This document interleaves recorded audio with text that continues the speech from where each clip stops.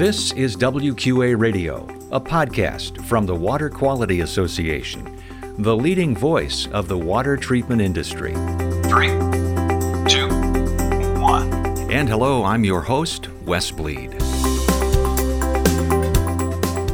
And then what we work at is to protect the reputation of the industry. It is so key to us. And so we will go after sales schemes, sham schemes, items that come up, people wearing WQA shirts and claiming that they are selling for the Water Quality Association. We don't sell anything. That's Mike Sennett, WQA's General Counsel, from his presentation on ethics at the WQA Convention and Exposition in Orlando in April 2022. And welcome to WQA Radio, where we bring you news and insights about the water treatment industry and promote better water quality around the world. This is episode number 269. If you're a first-time listener or new to the industry, we're glad you're here. Be sure to subscribe to our podcast so you never miss a show. It's the magic of podcasting. And be sure to share the podcast with somebody on your team or a colleague. We're publishing this June 1st of 2022. You can find us at WQA.org and on social media, LinkedIn, Facebook, Instagram, and Twitter. In this episode, we feature a portion of one of the main education sessions at the WQA Convention and Exposition, where WQA General Counsel Mike Sennett outlined important elements of WQA's Code of Ethics, why ethics matters to members and to the industry, and how WQA works to enforce ethical conduct wherever necessary. Later, we'll have a motivational minute and our WQA tip. Now, on to Mike Sennett on ethics on WQA Radio.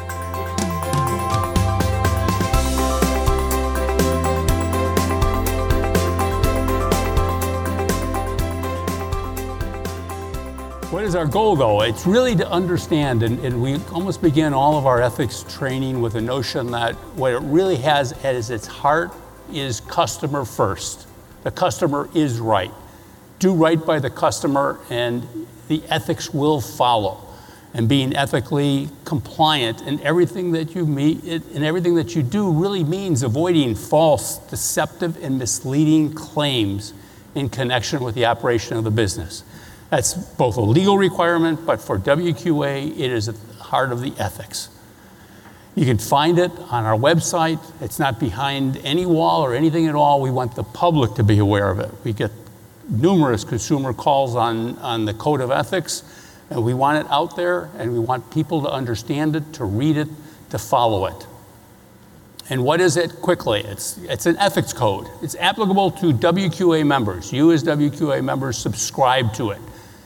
You have agreed to adhere to the Code of Ethics. And it's a commitment. You make this commitment to each other, to your competitors, to your customers, to government regulators, which is very important for us, generally out there to all consumers. And it protects consumers. It protects competition. And most importantly, it protects the industry. We use this Code of Ethics in so many different ways. And the one message, if I can get any message to you, is that the Code of Ethics was designed, and I've worked with this for 25 plus years now.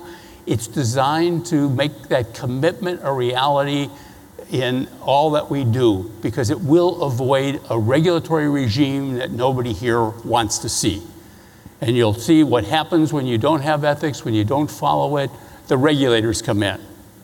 And that's a whole different world, and something that we've done our best with regulators to say we can self-police. And it is voluntary. We'll get a lot of folks will send in ethics complaints to us that will come from about conduct of non-WQA members. That is not what this Code of Ethics is. It's obligatory here. We'd like to be able to convince those non-members to either become members and or to follow the Code of Ethics. But generally speaking, the Code of Ethics is here. When we have issues outside, then that's when we go to the state's attorneys general. We go to the courts. We go to other enforcement agencies, BBB, et cetera. And those that have been in past ethics sessions here, we've had state attorneys general up here with me. We've had those from BBB, et cetera. So we work at this for those outside the industry. What we talk about today is what we do in the industry. And we do enforce this code, enforce it with members. We try to do it as much as we can with dialogue. We try to do it as much as we can with education. But we do win at this process. There have been some occasions when we've had to ask somebody to stop being a member, nicely and sometimes not so nicely, for conduct that violates the code of ethics. And we're serious about that. And we want to always make sure that we maintain that. And then what we work at is to protect the reputation of the industry. It is so key to us. And so we will go after sales schemes, sham schemes, items that come up, people wearing WQA shirts and claiming that they are selling for the Water Quality Association. We don't sell anything. We find that out there and we chase that down and we get law enforcement after them. Everything from local state's attorneys to the state's attorneys general, we will stop that conduct. It is just not something we want to see in this industry because it reflects poorly on all of our great members. And it reflects really poorly, very poorly, on our ability to go into federal and state legislators and say, we've got a great industry because we're doing great things, and we absolutely are. What is the structure of our code of ethics? 3 parts, really. Obligations, what shall you do? Basically, you're going to be adhering to the law, meaning all laws, codes, regulations, local, whether you like them or not, you will adhere to them. And what that does is that promotes fair, open, vigorous, and honest competition. It also provides a great value to the consumer. And the consumer at each of these stages is the driver to all of this. Let's make sure that we do that. So no unfair, deceptive acts, no false acts, practices, no health claims that are not comprehensively substantiated and carefully and thoughtfully articulated to a consumer. Very important issues.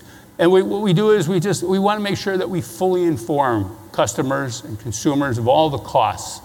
Our products, and particularly, and we've heard this now for the last several years, this was Chris Wilker's great mantra about the advances, and DJ Shanahan, now Toby, you'll hear this. Advances in products, more sophisticated products, remote sensors, all sorts of great technology that's coming forward works because the products need to be serviced and maintained. We've been going to Washington, we're working on a couple of bills, and what is it that congressional staffs worry about? They don't worry about our products. This is not a manufacturer's issue for us to say. It is our dealers. Are your dealers equipped? Can they inform consumers? Are they prepared with the advances for health effects, particularly of a number of the more sophisticated products being sold? Can we count on that? And that's why we have Tanya Lubner's team and the whole professional certification. We just emphasize that over and over again. The customer doesn't end when you have an installation. It ends, it never should end, really. And Joe and Lupe will talk about that in great detail. Good business conduct, of course, is just be responsive, oriented, customer-oriented, focus on the merits, proven merits of products, services, and abilities. Have, as Joe will tell me, about generations and generations of customers. That's the way to do this. That's the way to do this right. They return. We also have a comprehensive marketing guidelines section. Lots of issues here. There's 17 of them. They are detailed. Mostly impacts either digital marketing, consumer marketing, et cetera. Manufacturers will give us a lot of questions in this area, but it applies equally to the team here that's listening. And pay attention to the marketing guidelines. Make sure that they're fair, non-deceptive advertising, and make your disclosures, please. And why now? And I have mentioned this, and I won't go into this in great detail, but with the advances and the sophistication of our industry products, emerging contaminants, PFAS, everything else that's out there that has become a subject of discussion, Ethics now more than ever, because it has an ability to scare people, or people will come to you concerned, maybe not as educated as you are, and they'll ask a lot of questions. And this is where the ethics comes in. These are challenging areas. Get yourself into the training, know what it is. When you need technical help, get technical help. Our code of ethics requires that. View yourself as I somewhat make an analogy, is you are the doctor. The doctor doesn't always have all the answers to all the questions. It takes tests. You go back, you think about it. Sometimes it takes specialists. Sometimes it takes a different approach. Please keep all that in mind and do it with the code of ethics in mind. And this is what we avoid at all times. Unsubstantiated health claims, just don't do it. There's very little in the health claim area that you're going to be testing for at a kitchen table. Know the whole testing regime. Know what you can do in the field and what you cannot. Know what you need a certified lab to do. And particularly in this day and age, there's a lot more that's needed there.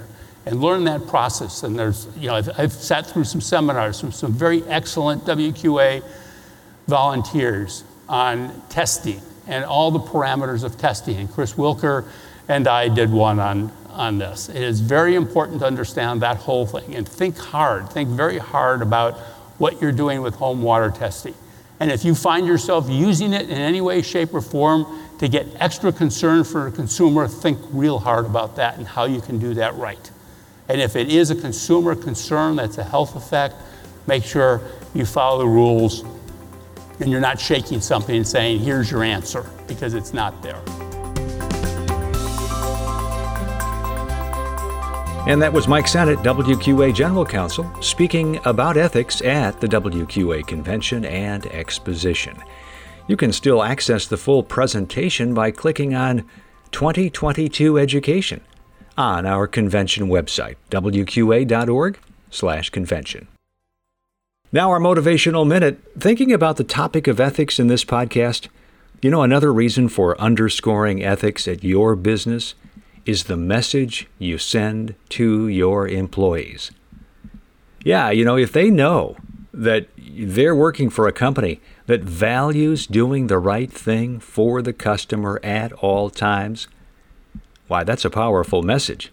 That's real value. That's inspiring. That makes people want to stay with the company when other opportunities come their way. So, be outspoken when it comes to ethics. And that's our motivational minute. And now our WQA tip. We know it's been tough to hire the workforce you need, especially for dealers. That's why we have our WQA Career Center, where you can post a job and look for that next wave of talent. With the WQA Career Center, you can get the same state-of-the-art services that you would get with commercial job boards and more. Plus, WQA is a member of the Engineering and Science Career Network, so your job posts reach a much wider audience. Go to wqa.org/careers to get started, and remember, WQA member companies get a member discount.